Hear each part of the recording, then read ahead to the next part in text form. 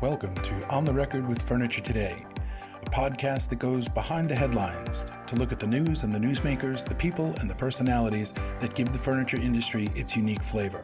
I'm your host, Bill McLaughlin, Editor-in-Chief of Furniture Today.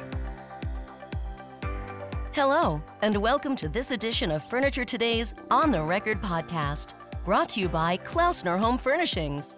If you need to know what's happening in the furniture industry, why it's happening, and what comes next, tune in to On the Record for expert analysis and open, honest conversation.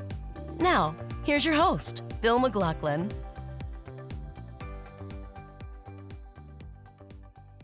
Welcome to On the Record. I'm Bill McLaughlin with Furniture Today. My guest this week is Jordan England of Industry West. Jordan and Industry West are a somewhat unusual company in that they are an e-commerce company that is now and has always been profitable. And that's something that people talk about in the e-commerce space. Jordan, I'd like to kind of start there. That has been your goal from day one. You have focused very strongly on profitability, have you not? We certainly have. And Bill, thanks a lot for having me on. I appreciate the opportunity. But we have, and I think in some ways, like from the early days, it was out of necessity. We've taken an unconventional path in terms of not raising money and going out and having a business plan and doing the things more traditionally speaking. At least it seems like that's been the way the last decade for other D2C brands. But we have focused on profitability and we continue to do so. And it just so happens that it's kind of in vogue these days, this last few months. Yeah, exactly. See that? You were way ahead of the curve, way ahead right. of the trend. Yeah, what a novel concept. But yeah, we've always focused on it. For folks who may not be as familiar with Industry West, just give us a little background on kind of how you got started and what your model is, so people can kind of have an idea. So we are a digital first brand that started about 11 years ago. Like a lot of these stories have the same kind of narrative. It was my wife and I looking for some furniture for our home, couldn't find products that were existing in the marketplace when we were living in a small coastal town in South Carolina, Beaufort, South Carolina, and started researching manufacturing and found a few facilities overseas and were able to kind of source some product and really quickly learned that maybe other people might be interested in this as well. And just kind of the genesis of the company kind of came around that initial kind of experiment, so to speak. And it happened to be at a time where I was living in like I said, kind of a smaller town and didn't have a huge, I don't have a business background. I'm actually a history and political science major in school and have been in the real estate business and just put up an eBay auction and found that there was a lot of people interested in what we had to offer and launched a website very much bootstrapped and kind of things kind of spiraled from there and have just continued to grow for the last 11 years. But that's kind of how things got started. I'm always curious because that origin story seems very prevalent. It gets a little boring because it's the same thing, but I'm curious. True. If you couldn't find frying pans, would you be a housewares startup? What is it about furniture?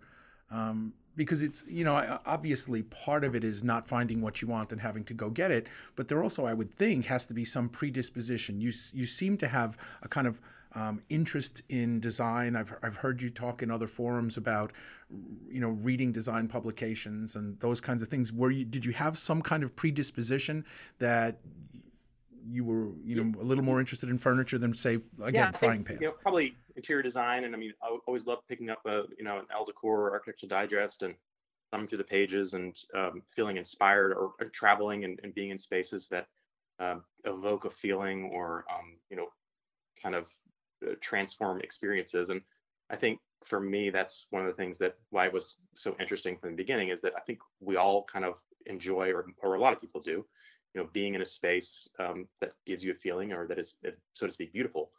And so we've always tried to kind of focus on products and ranges and collections and things that help people furnish their spaces beautifully, whether it's their home or their office or their restaurant or whatever it may be. But I do think that that's what furniture does. It's maybe different than a frying pan. Although I guess you could cook a beautiful meal there, but If you have the skills, yeah, that's Right, right.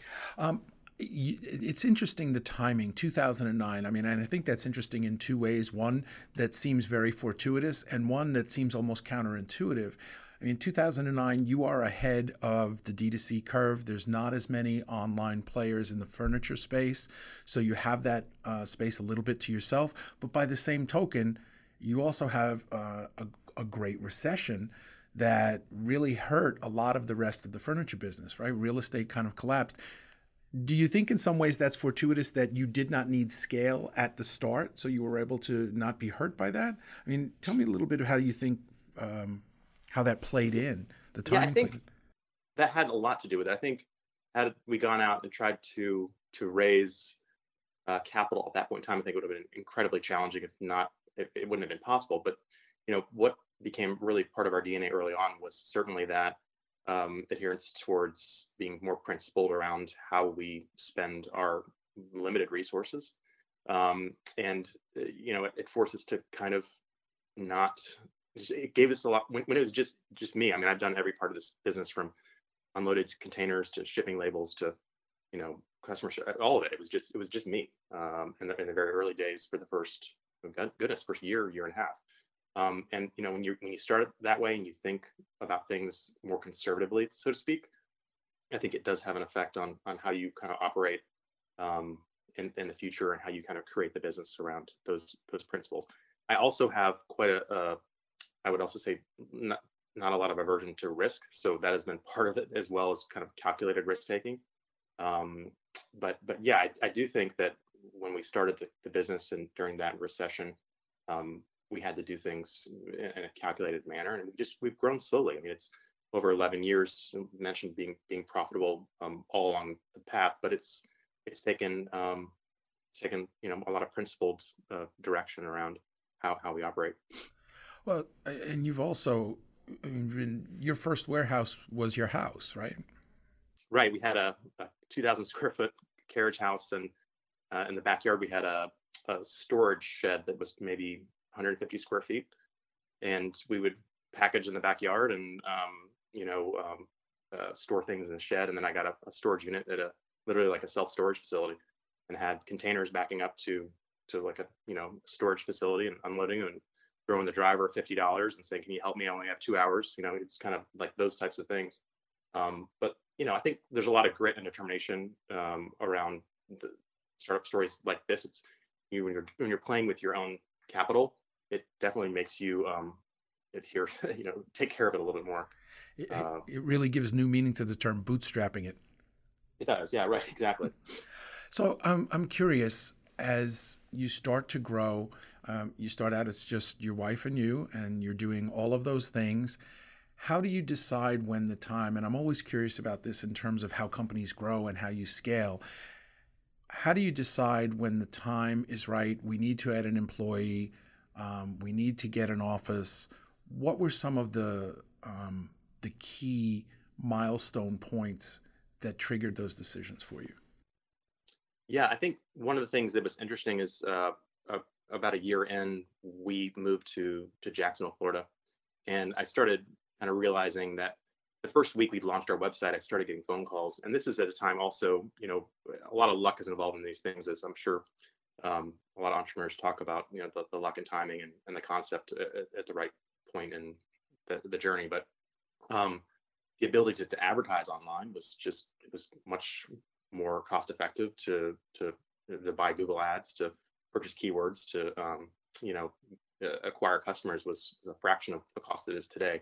But we also moved into a larger market that allowed us to kind of learn more about supply chain and logistics and warehousing and shipping and all these things. So that was a kind of fortuitous move that we made there. But also, the phone started ringing, and we started realizing that we actually had something here that people had a real interest in. And when we started acquiring customers like the New York Yankees or the New York Times, or we're furnishing these like large projects, Google and Facebook and headquarters like that, it was really a time where we were able to take a look and say, hey, we actually have a concept here that there's not a lot of risk around, since we're kind of bootstrapping it, because we do have an incredible customer base. Who was the first employee? What was the first position that you hired? Yeah. So, well, I would say this about 2 years in, I started taking a salary, which our accountant was, you probably should pay yourself at some point. Probably a good idea. But the first, yeah, the first person we actually hired, a warehouse employee, um, that helped with the loading and unloading, and then a salesperson who's still with us today, um, uh, that helped to kind of ease the workflow there. But yeah, that would be a warehouse work. And when did you make the decision to move out of your house and start to set up offices and bring in other employees? At what was there a dollar level? Was there a volume level? What was that Yeah, I think decision when matrix? we started getting into, you know, obviously you can't manage. I mean, would stay up till 2 or 3 o'clock in the morning and respond to whatever I could, and then realize this isn't very professional to be responding to customers these times. But I was trying to do whatever we could to make it work. I think when we got to a couple $1 million in revenue, it was obviously time to start looking at our kind of organization and figuring out where we needed to. And we hired fairly early on, like the top end executive team. Um, so, but yeah, I think when we started getting to a point where we, couldn't be managed responsibly or in the best manner, we decided to kind of open up an office and move out of the home office, and that was maybe 8 or 9 years ago. And I'm always curious too for entrepreneurs. When you first start a business, obviously it's you and your wife, right? You can, lean across the dining room table and go, hey, and honey, we need to do this today. We need to do this tomorrow. Or she says to you, well, you can have that discussion very quickly. As you start to scale an organization, communication is one of the things that I find a lot of companies have a challenge with, and they're starting to create structure. How Sure. did you figure that structure out, and how did you start to establish what your corporate culture was going to be and how you were going to communicate it to these new employees as you started to build them? Yeah, I think that's certainly a challenging thing as we've grown and as companies grow. On the culture side, I think, in companies that are our size, which is we have about 40 people right now across several different offices. So the culture really comes down from me and Anne, my co-founder, and I think that really defines, the the ethics of the workplace environment and that side of it. The communication piece is certainly challenging. We use a lot of tools to kind of allow us to kind of share internal information, but it's important for us to continue to have all hands meetings, and we have quarterly video conferencing where we can have like get-togethers with the whole team and communicate in that regard. But it's certainly challenging, and there's a lot of moving parts. And one of the things that we pride ourselves on is obviously our customer service and keeping the customer focus as the number one priority. So communicating around those issues is something we're always working on optimizing. Speaking of customers, we kind of gloss over. It's like, we put up a website and then we had some customers and they just kind of showed up. And I'm certain that there was more intentionality to that, and that there were some strategies and things that you did. And customer acquisition, the cost of that today is just astronomical. And right, that seems to be the piece that hangs up a lot of companies in terms of the profitability piece. What were some of the things that you did to acquire customers? How did people learn about Industry West as you were getting started? I mean, I think it goes back to, obviously, like I said, being very fortunate and lucky to be launching a business in a time where it was, e-commerce was, there weren't a lot of pure play digital brands in the furniture space in 2009. Now you have a litany of companies competing for the same customers or similar customers. I think customer service has been like at the heart of, like mentioning, like what we do. So no matter whether it's the warranty or replacing a product or making sure it arrives on time or holding it before a restaurant opening, like we will do everything we possibly can to please customers. It's not uncommon for us to, maybe a restaurant opens up and they've changed their mind around the design and they want to ship back 100 pieces, and we'll figure out a way to make it work for them to replace it with something else. Or, I mean, we will do whatever we can that companies typically do not. And that's allowed us to kind of increase our like lifetime value of customers. So people come back for that type of service. And so when it might be $300 to acquire a customer that has, you know, an average order volume of $2,500, if we're able to show them that we operate in a way that really does take care of customers in a way that other companies do not, like they'll come back. And so that order value goes from 2,500 to 10,000 to 20 to 30,000, even into the hundreds of thousands of dollars for some of our larger clients. So so that's been a key part of it, and it's kind of just old-fashioned good customer service. I mean, there's nothing more to it than that. And we really pride ourselves on making that kind of a fanatical obsession around the business. Well, you also seem to have a very positive and affirmational philosophy. I have read other things in other places where, and I think there was a Barstool example, right, where somebody placed an order with you that was much larger than you were prepared, but you said yes and then figured it out. And that seems to kind of be a philosophical underpinning that you bring into the business, which is say yes and figure it out. I think a lot of entrepreneurs do that, and it's just part of. For me, it's part of my DNA, and not to be facetious about it or to say that if something's not possible. If somebody wants us to order a refrigerators, I mean, we might try to figure it out. I mean, who knows? But I mean, but yeah, we do. Like we always try to say yes, and then be reasonable and try to figure it out. But I think that we've created part of the culture that I mentioned coming down from me and Ann is certainly that our team says they figure out a way to say yes to make things work. And there's a lot of self-starting mentality throughout the company that comes down from that mentality. How do partnering with your wife it's not uncommon in the business. I'm always curious how you divide responsibilities, whether it's things that you each have a kind of a respective interest in, or whether it's Sure. background skills. How do you kind of figure out who's going to handle what? Like who Sure. lost the coin toss that you're talking to me today?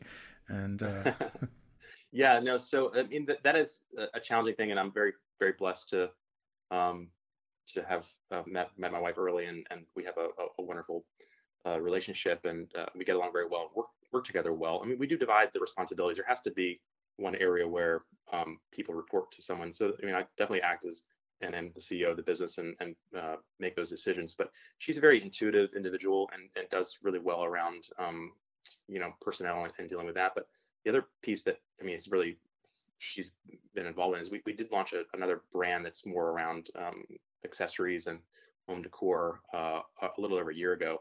So that's taken up a lot of her time and is a very different operation that we piggybacked along the success of Industry West, but she's definitely managed that team and that different. It's a very different business.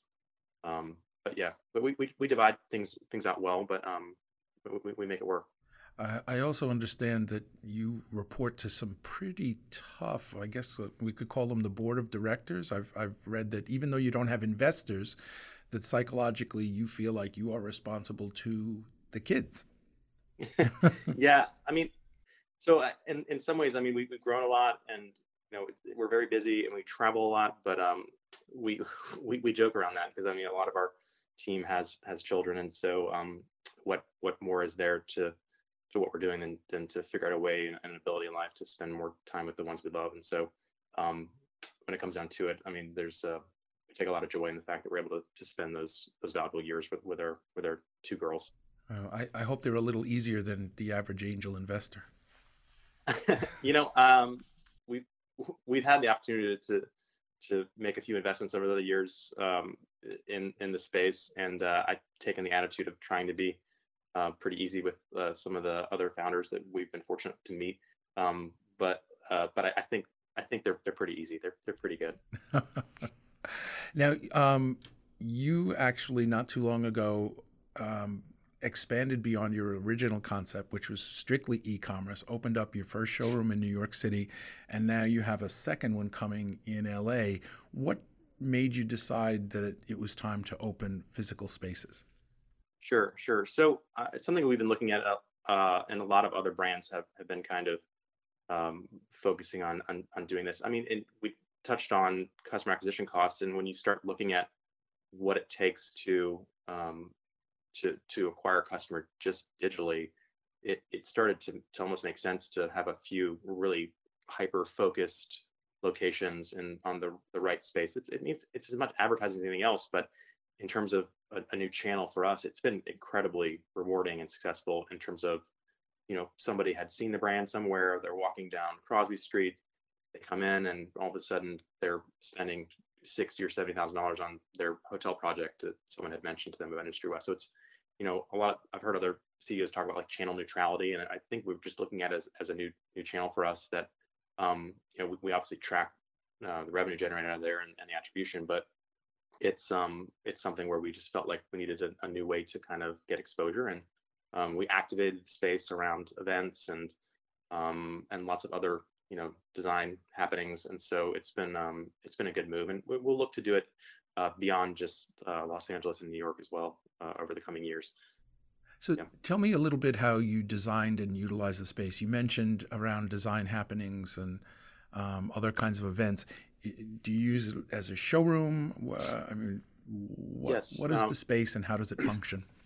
Sure. So it's not a large space. I mean, obviously the premium in real estate in Soho, New York City is quite large.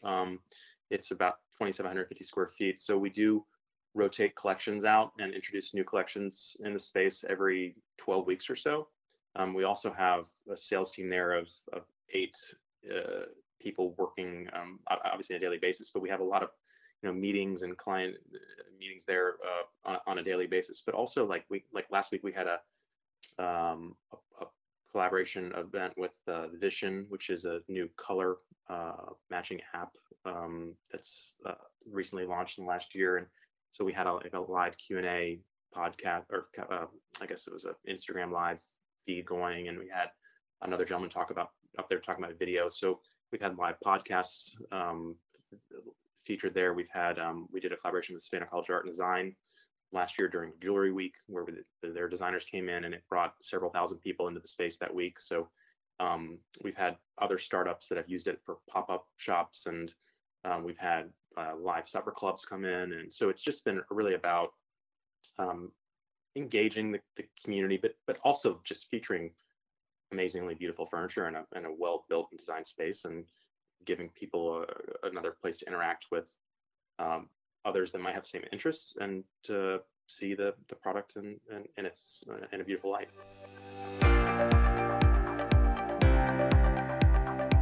We hope you're enjoying this edition of Furniture Today's On the Record, brought to you by Klausner Home Furnishings, a global leader in the manufacture, distribution, and marketing of a complete range of furniture and bedding solutions.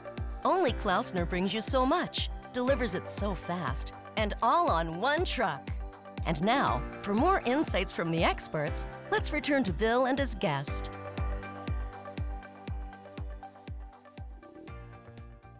Were there some things that you learned from the New York space that you'll apply in the LA space?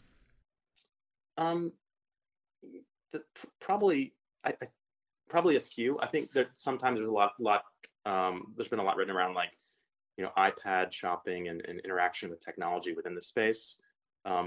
It doesn't seem like that's as big of a had a big of an impact. We have the large screen where you can shop the website while you're in there or get on your iPad. People just want to talk to an intelligent person around design and furniture and know that they can look at it and see it and touch it and feel it. And it's just really not much more than that. So having great people in the space with great products and the ability to get someone immediately is, it seems to be the most important thing. I mean, I think rotating out the collections even more frequently is something we probably will look into doing.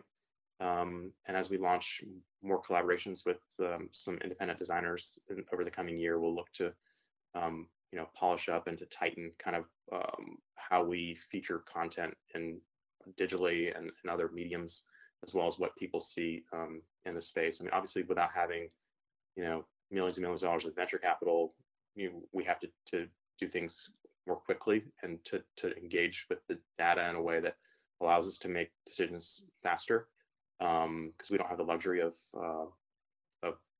having, oodles of cash sitting somewhere. Um, so that would be probably tightening up our content across the channels and in space. What an ironic idea that humans want to interact with other humans. It's Isn't that something else? isn't it something? Doesn't that say something about where we're at today? That it is a unique concept for humans to interact with other humans, and that they actually want that in a physical space. What a wonderful thing! Yeah, it is. It is wonderful, and I hope that I don't want to say that we have a lot to do with that, but I mean, I do think that people are craving that. I mean, that they want real connection with one another, and as spaces in society have eroded slowly before our eyes, and the options for us or the places for us to overlap with people that might not be exactly like us, is certainly something that I think about a lot. And again, going back to some of the initial conversation here, being in the business of creating spaces and helping people create beautiful spaces is a way that we can kind of engage in that space, Yeah. that ability to do that. I'm curious about the intersection. I mean, you're both a D2C company, and a lot of your business seems to be driven on the commercial side. What's the interaction like between those two segments of your business? Because usually people target one or the other, and you seem to have developed them both kind of simultaneously and organically. So I'm curious about the interplay between those two different customer segments. It is something that makes us unique, and that is a little bit different. And I think there's been a lot written and there's been a lot said around the differences in the segments. And I felt from very early on, we launched a website. I wanted accurate, beautiful photography, beautiful products and beautiful spaces. And I felt like that was the most important thing. And so whether a consumer was attracted to that, or whether it was somebody opening up a burger bar in Philadelphia that was attracted to that, I didn't think it mattered that much.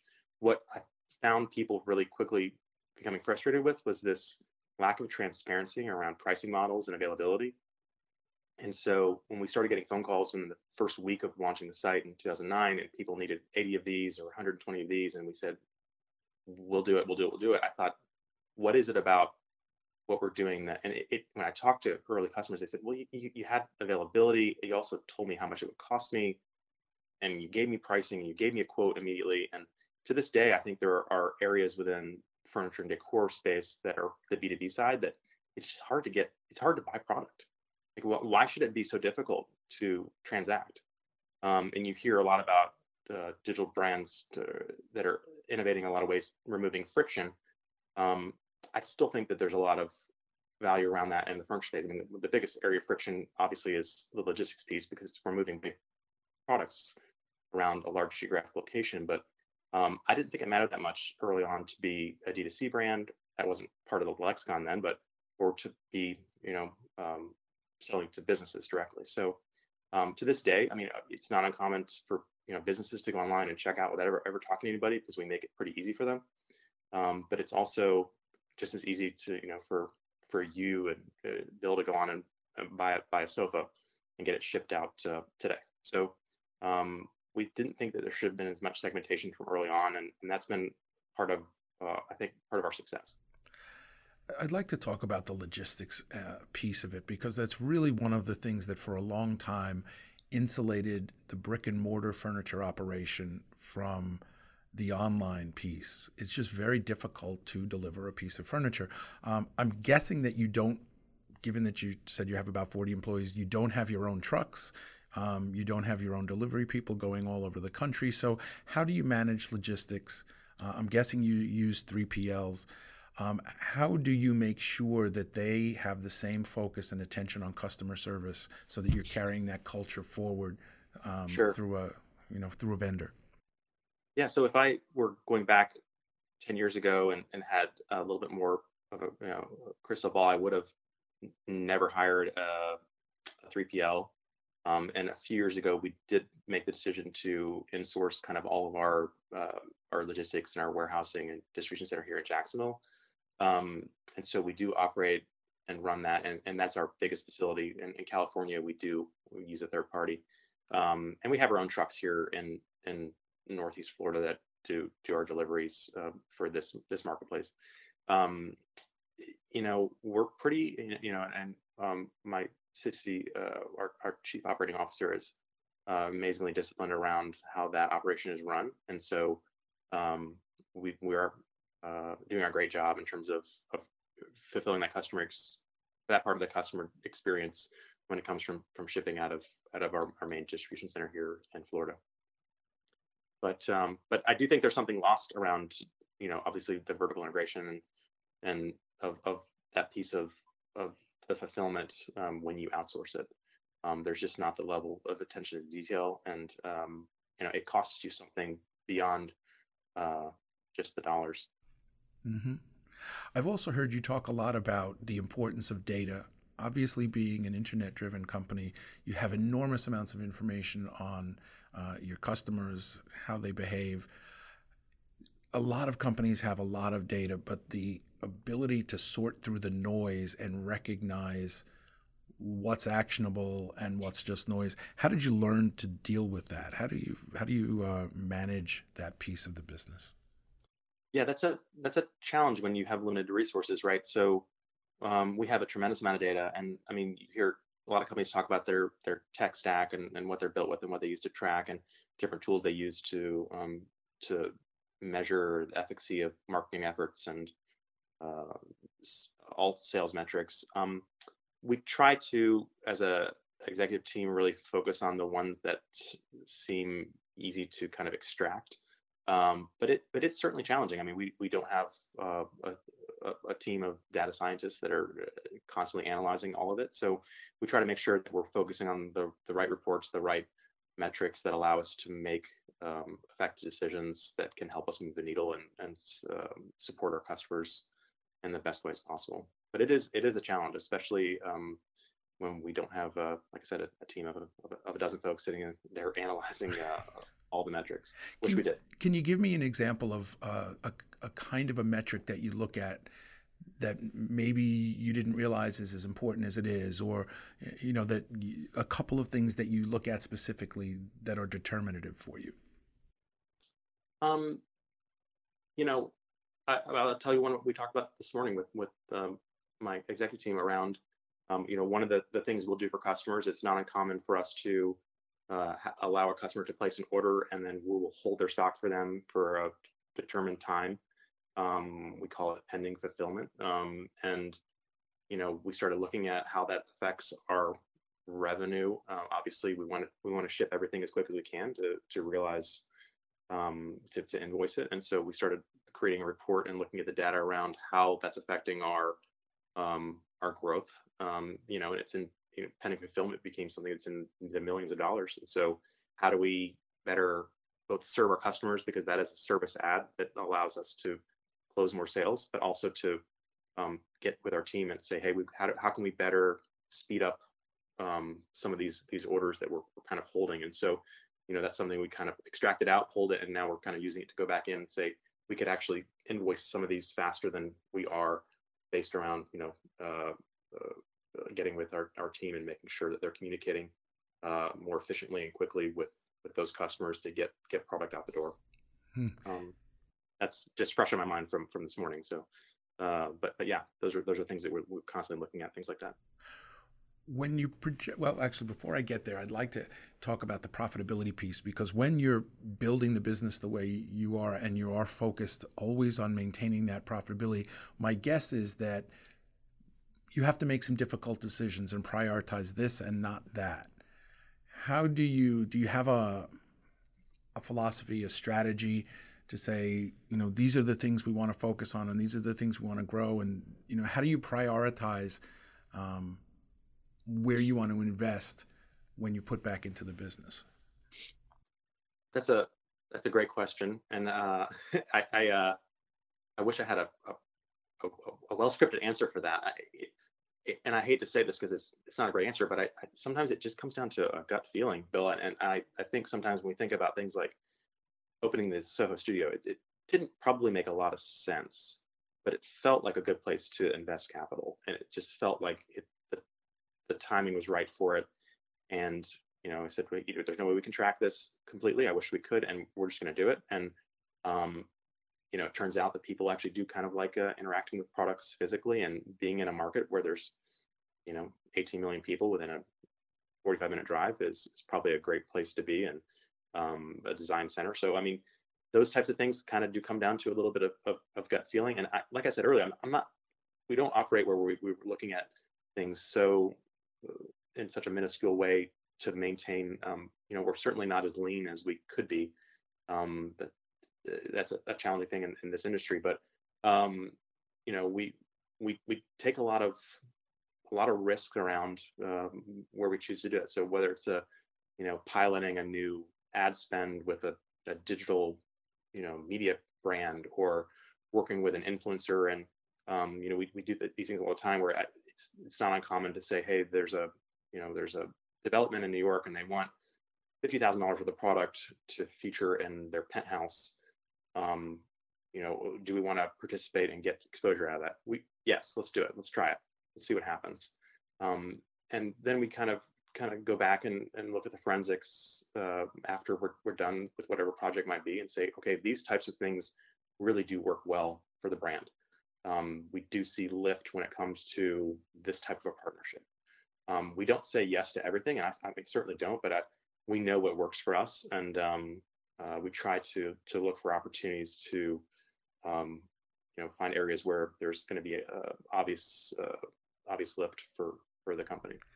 You just struck on something that I think is so important in business. You say, we don't say yes to everything. And I've heard so many business people say that it is incredibly important what you say no to. Do you have a philosophy around that? I have read, for example, Tim Ferriss. You know him. He's the 4-hour work week guy. Right. And he says no to virtually everything, right? He's a very long list of what you say no to. How do you figure out what you say no to? Well, I sound like I'm contradicting myself after earlier saying that. Well, life is contradictory. Don't worry about it. We all live contradictory lives, right? Yes to everything except for everything else. There's a lot of obvious ones where there's just not a good fit for maybe a partnership or something else, and we get contacted a lot by real estate teams that want us to kind of move in or do something. Early on, it was like we started working with other brands. It was very difficult. So like I would go to these European trade shows, and Maison Objet or Salon de Montville, and talk to brands, and nobody wanted to work with a company that was 100% digital. So we were able to quickly kind of start working with it, or over time start acquiring a couple that we kind of developed a relationship with, and felt like fit kind of our brand aesthetic, mm-hmm. and what our customers were kind of felt appealing. And now we get contacted a lot by companies that want us to distribute their products, and we almost always say no, just because there's just too much investment on our part to get things out there in the marketplace and raise awareness and get people to transact around the product ranges. But so we almost always say no when it comes to those partnerships, unless it's something really specific. But in general, I try to look at everything and just kind of, where could this help? Where do we have gaps, and where are we omitting things that this could help to fill in? Influencers and those types of partnerships. The good ones are amazing. They really move the needle. The bad ones are just a waste of time. There's a lot of that. I don't know when we've reached peak influencer, but it doesn't seem to be going away anytime soon. But, no, it doesn't. Now the new trend seems to be micro influencers. Yeah, is that just? I'm not sure what that means, but I think it seems like a lot of work. Well, it does. It's like people who have very small followings, but in a particular area, right? So, actually, we had someone speak at our leadership conference who has one store in Atlantic City, New Jersey, and so he looks for local. So, for example, there's a local weatherman who has a really popular following, so he'll team up with him on something, right? So a micro-influencer, I guess, is someone who can help you in a particular market, in a particular segment, sure. in a particular I think if you have a niche. fit for a product like that, and that makes a lot of sense to me. And those are the kind of things that I would take a look at and say, hey, this is this could be a good fit. I think, one of the challenges is always around influencing is certainly, how much engagement influencers have with their followers or following. And, we found the most success with those that are obviously very well known in the space, the Emily Hendersons of the world and folks like that. Mm-hmm.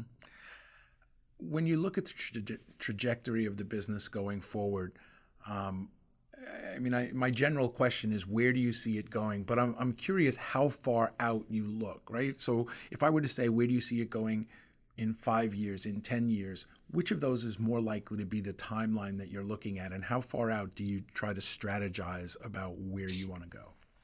Sure. I think we look out for the next 1 to 2 years in terms of what we're strategizing. We're really focused this last year or two on our own kind of OEM collections and ranges.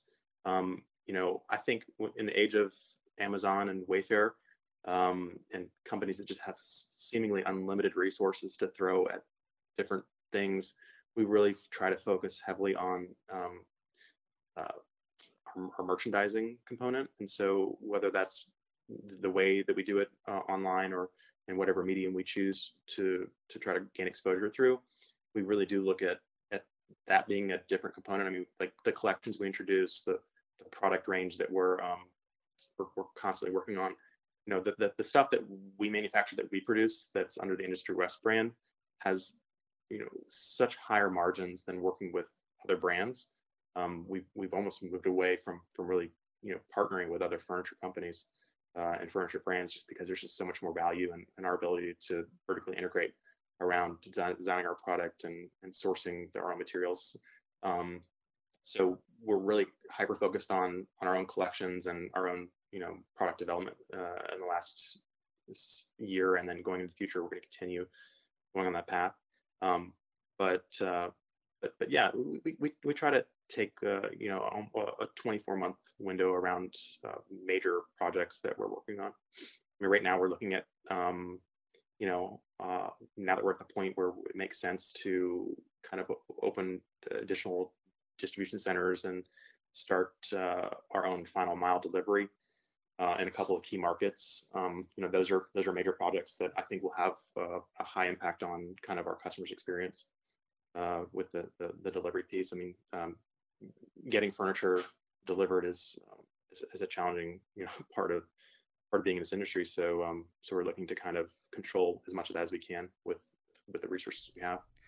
It's funny, as much as one of the things that we see, we get actually a lot of customer engagement when we write about different furniture stores or furniture operations. Very often, particularly in social media, you'll get stories, right? Consumers will reach out to you and they'll say, well, these guys did this or that.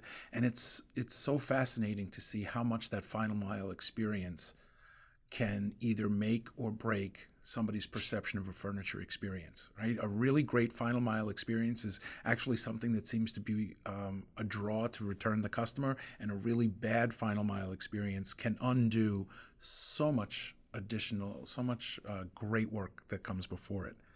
That's really fascinating. Yeah, it goes down to what I talked about earlier in terms of the customer service piece and just taking great care of customers across all parts of the journey and all those interactions. I recently had something delivered to my house and from a competitor, and they had outsourced their the delivery piece, but one of the gentlemen who helped to install the bed kind of did a couple of things that were just kind of very memorable in terms of just like looking out for things that I wouldn't have expected. And so those are things that, how do you value that? How do you value that ability for somebody to have come in with a smile and clean up after themselves in a way that's beyond what you might expect?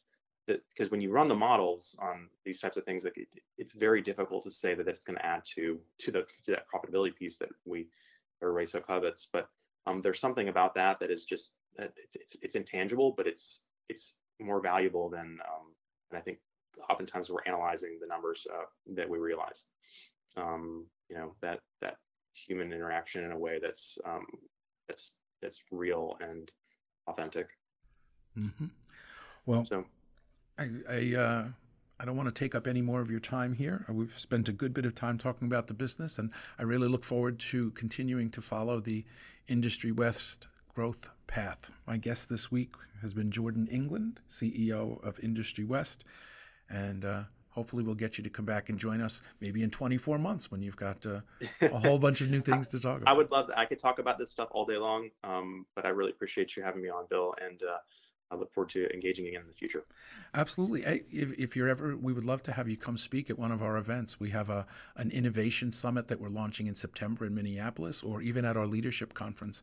If you and Ann would like to come, we'd love to have you and come speak to our audience. Absolutely love to do that.